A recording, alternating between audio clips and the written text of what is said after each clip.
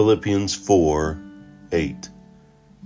Finally, brothers, whatever is true, whatever is noble, whatever is right, whatever is pure, whatever is lovely, whatever is admirable, if anything is excellent or praiseworthy, think about such things.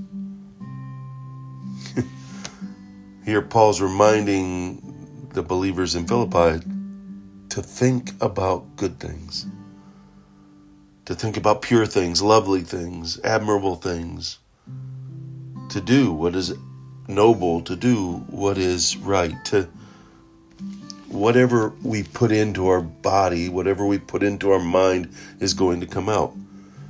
So you ask your question, is it garbage in, garbage out, or is it God in and God out?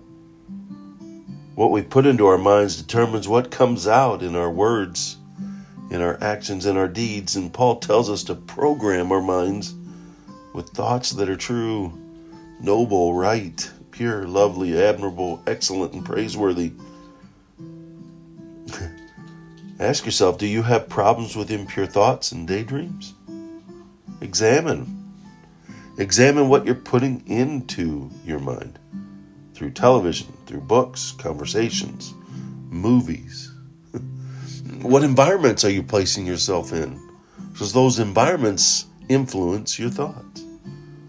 What you're looking at and the places you're going to and the people you're hanging out with, those influence what's going in to our minds. Replace those harmful things, those harmful inputs with wholesome, loving, godly things. And above all, read God's Word. Read it and spend time in it, study in it. Meditate on it, memorizing it. Lord, what are you trying to teach me here? And so you can call upon it as you memorize it and apply it when things go bad.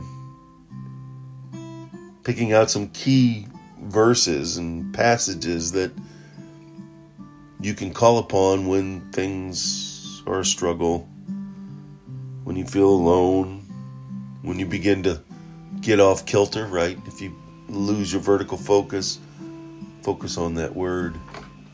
Focus on Him. Allowing His word to infiltrate and flood over you with peace and joy as you trust in the God of hope.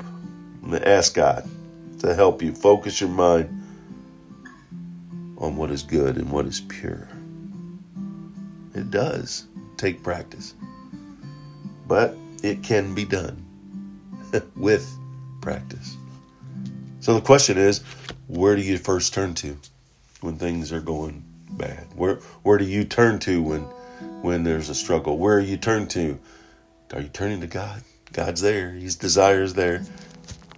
Are you turning into the Word so that you know what God desires? Bury yourself in an environment that's wholesome and pure so that your mind stays focused and your heart remains pure and you begin. And then when you start to realize that you're falling off, that you're going your direction instead of God's, when you're not remaining vertically fine-tuned and focused, immediately, Lord, help me to remain pure. Help me to stay focused on you. Go out, make it a wonderful, God-filled, following, focused day. He did it. Let's do it.